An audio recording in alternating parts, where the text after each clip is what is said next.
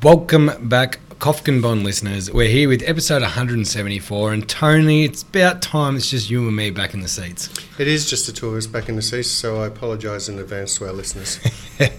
Mate, it's interesting. We've had a really fun week actually doing a lot of little videos, and it's actually been about explaining the advice process in little snippets, but because it's actually been explaining all the documents that we get signed by clients. Now, that is actually a lot through the process, and it can actually become quite overwhelming, the standards that we need to keep. And for clients, it sort of feels like signing the same thing again. But I guess we wanted to talk about the quality of advice and why those things are in place, but how we can sort of help guide our clients through that stage of their journey.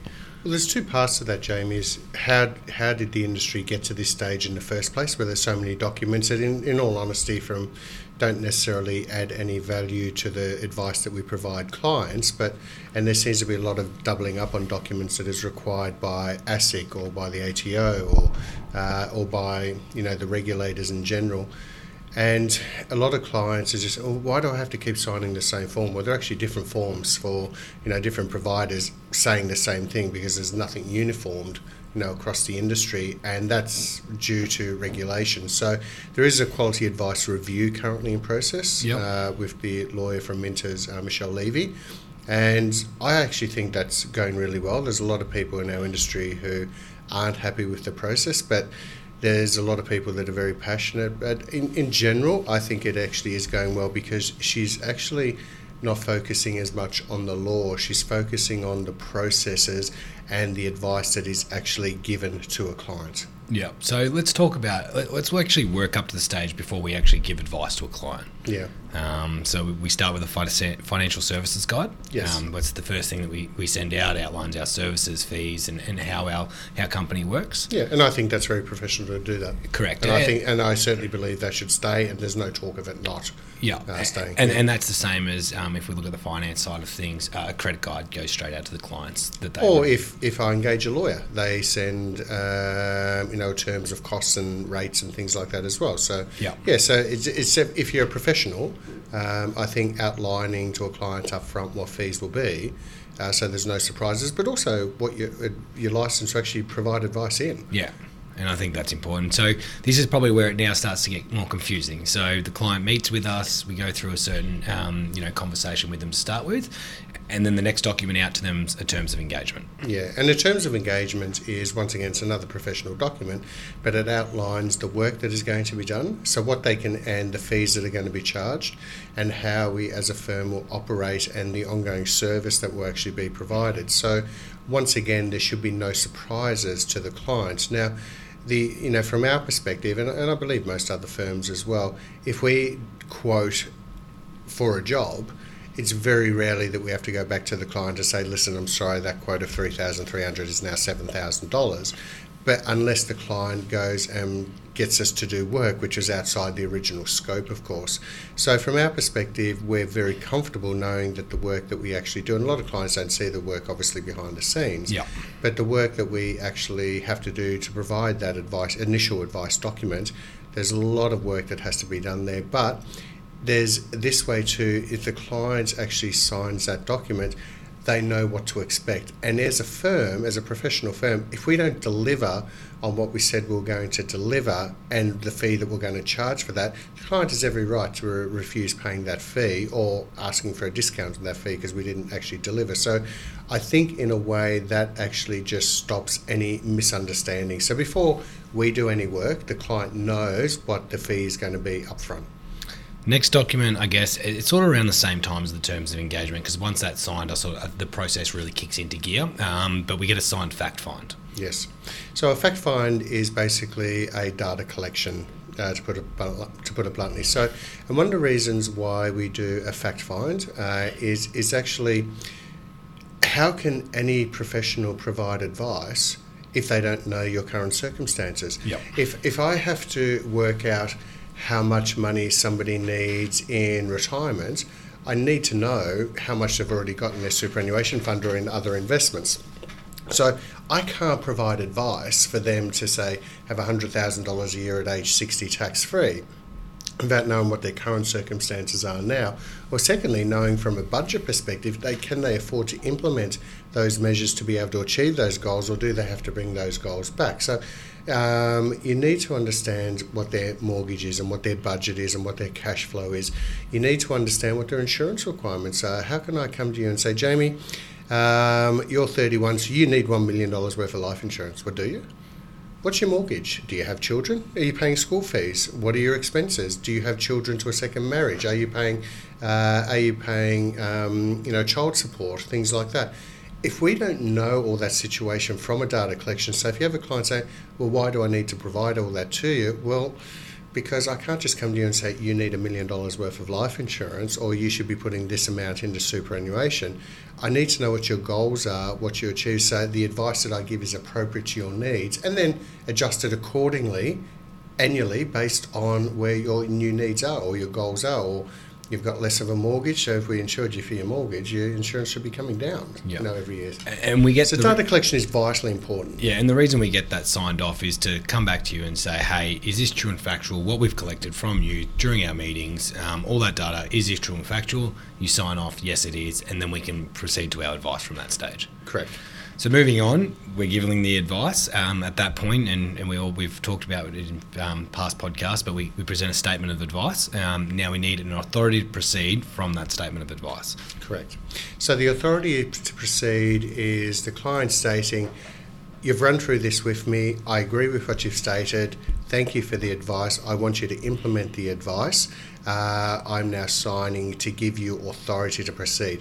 And one of the reasons on that too is sometimes privacy comes into key. So as an example, we're collecting, it's a simple example of insurance. We're collecting financial data, we're collecting health data. There's only two groups that should actually see that. Us in respect to collecting it, and then secondly the underwriter at the other end who's actually assessing that client's health and will they actually cover them or not. Well, that's certainly how it works at Gulf Combined. Absolutely it is. And I think the key to that is also in respect to they understand the authority to proceed, and sometimes the authority to proceed is adjusted. So the client might say, yeah, listen, I like that, but and that makes sense to me, but right now I don't want to pay that much for insurance. I'll take the risk, and that's okay. So as I've always said, insurance is not an all or nothing scenario, or even in respect to the superannuation or private investments, or whether they're going to do gearing on those private investments in a tax position. Sometimes a client just wants to adjust that slightly because they might not have told us of a inheritance that is due in, say, a year's time. Now, if that inheritance is due, they might not need to contribute any more money to superannuation to achieve that retirement goal, as an example. Yep. So I guess the authority proceeds being in, they're ready to go with the advice. Now, this is probably where they get a little bit overwhelmed in regards to applications. So full-scale advice, full services, we're providing insurance, investments, superannuation, mortgage, things like that. There becomes a lot. There's a lot of documents, and sometimes it seems like you're doubling up on those documents. So as an example, even from our perspective, we have to sign off forms that we believe the client is who they state they are. We've checked all their identification, we've signed off on the anti-money laundering, we've signed off on the privacy legislation. There seems to be a lot of forms that a client has to provide us for us to be the custodians of their wealth. Yep. And there does seem to be a lot of doubling up. Well, I think even the confusion, and we've made some small videos about it, but, binding death nominations. Yeah, it's what is a binding death nomination? So, we've seen clients come in that have superannuation funds, usually non-advised superannuation funds like industry funds, etc., where they've actually left beneficiaries who legally, under the SIS Act, cannot be a beneficiary. Yeah. And that means there could be a disputed estate in the event of death, etc., for that client. Has there been taken into account? Is this a first or second marriage? Are there children or estranged children to the relationship? Is there a potential claim against the estate? Is there a child that might have a drug dependency or gambling problems that they don't necessarily want to leave money exposed to them because they think it will be flitted away? can the beneficiaries that they want to be beneficiaries actually be beneficiaries under the SIS Act or not? So these are the things that take into consideration. Now, that type of advice, we understand the SIS Act. We can't make that determination for the client of who it is, because that now becomes legal advice. So under that, we might have to get them a lawyer involved at this case, or introduce them to our panel of lawyers for them to choose one to be able to then state, okay, who should I, because that does form part of their estate plan, and we're not lawyers, we can't put that in place. Yeah, so there's one other document during this application process, and it really lends in hand with the authority to proceed, and I think it's that's where we're feeling that double up coming, but the ongoing service agreement. Yeah, so the ongoing service agreement is as per it states, we're going to provide you service ongoing. What can you expect for the fees that you actually pay us? What is it that you can actually expect for that service? And we actually will then spell out what they can actually expect for that service. Once again, if they ask us to do work throughout the year, which is outside of the scope of that ongoing service agreement, we might have to agree to an additional fee. That's very rarely happened with our clients, because we're very, we do offer full service for all of our clients. So that when the client signs that ongoing service agreement, that sets what's an anniversary date for us. Correct. So from that anniversary date, we move forward 12 months. Everything's been put in place, application, all the documents we've talked about. At that anniversary period of that 12 months, there's sort of multiple forms that go out, which we call, fee disclosure statements, as well as fee consent. Now, they are two different ones because they're coming from two different sources. The FDS is coming from us. Just explain what an FDS is, please. Yeah, so fees disclosure statement. So within a fee disclosure statement, we state the past 12 months, what we've charged you as an advice fee that we've outlined within our ongoing service agreement. And then we also look forward to the next 12 months. If there's any adjustments that need to be made, if there's a reduction, an increase, we look forward to those 12 months. You get that document, you sign off, and you've agreed to that fee disclosure. So, being transparent about the past and then looking forward to the future with us as well. And that resets that 12 months. The other one that comes is a fee consent. So if we charge from a platform, whether that be your investment platform. What's a platform, Jim? Well, I think you'd be the right one as the advisor to answer this, but a platform is really where we're housing your funds. Yes. It's an administration service that provides to do all the administration, taxation, reporting, etc. Taxation's the big one that it really does provide, and your accountants love when we can give the reports from there. Absolutely. So from there, if we're charging an advice fee, which happens quite a lot within the industry, because that's where your investments, you're paying it out of your superannuation or your investments and not out of cash flow. If a fee is being charged there, will you need to consent for that fee to be deducted from that platform? That's correct. Yeah. Now, as an example, though, a client can terminate their services with us at any time. Yep. And if they do, that's okay. Now, obviously, we manage clients through what we call a separately managed account. Yep. And as a result of that, that's our proprietary investment. So the only thing is that if a client decides to leave, not a problem. The funds get paid into cash, and then they are able to move those funds wherever they choose. So you can actually terminate an ongoing service agreement with us or with your advisor. Yep. And that's not a problem. It's not as if they're locked in for that full 12-month period, because the fees are charged monthly. But on that basis is they can also terminate that agreement at any time for whatever reason. They don't even have to give a reason. Clear as mud, Tony? Yeah, but it's the complexity, isn't it, of our industry. And this is what the Quality Advice Review is actually about, is what in there. So as an example, some clients the other day, they asked us some questions of just about monthly cash flow for cost of insurance and their superannuation and why they're paying for this advice. 2-page response to them. That 2-page response, in all honesty, just outlined the value of the advice better than the 40-page statement of advice, yeah. which is a legal document that actually has to be provided. But that 2-page response realistically should have been the planned statement of advice for them. And that's the unfortunate thing, is we actually have to provide that 40-page document by law, which a lot of times the clients, they skim through, go through with us. They just want to get to, how am I going to be in a better position and am I going to achieve my goals? And that's what the Quality Advice Review process is looking at, is how do we make this more accessible? Because a lot of the fees that planning firms charge are based on the amount of work that gets put into. So if we can still have the client protected in their best interest, but lower the amount of work that actually has to get done for them based on what is best for you, Mr. and Mrs. Client, versus what we have to do to tick boxes.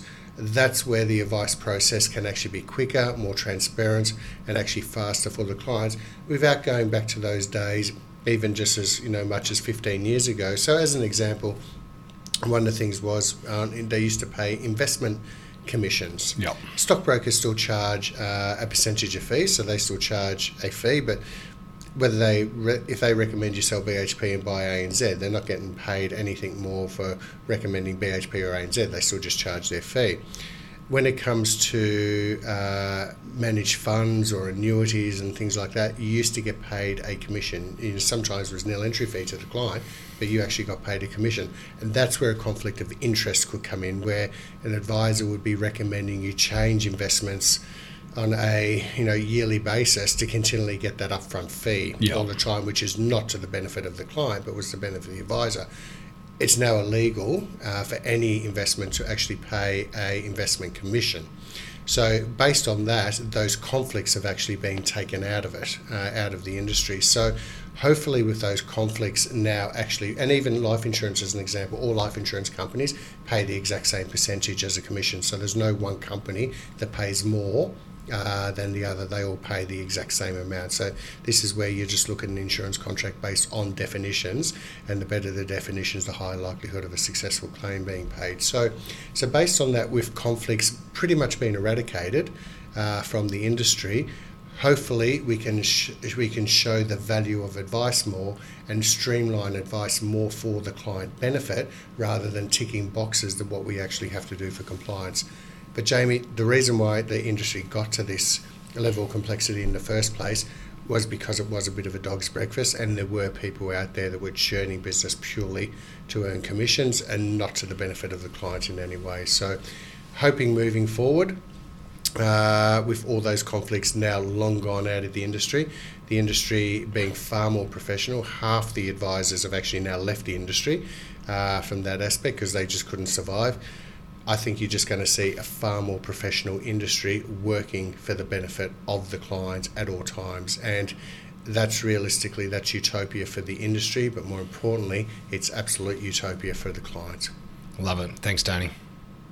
The Kofkin Bond podcast is a product from Kofkin Bond & Co., which we are an authorised representative of Count Financial. All information in this podcast is for education and entertainment purposes only. It is not intended as a substitute for professional finance, legal or tax advice. The hosts of the Kofkin Bond podcast are not aware of your personal financial circumstances. Before making any financial decision, you should read the product disclosure statement and, if necessary, consult a licensed financial professional. Do not take financial advice from the podcast. For more information, head to the disclaimer page on the Kofkin Bond website, or you can find resources on the ASIC website and find a registered financial professional near you. In the spirit of reconciliation, Kofkin Bond & Co. and the host of the Kofkin Bond podcast acknowledge the traditional custodians of the country throughout Australia and their connections to land, sea and community. We pay our respects to their elders past, present and extend that respect to all Aboriginal and Torres Strait Islander people today.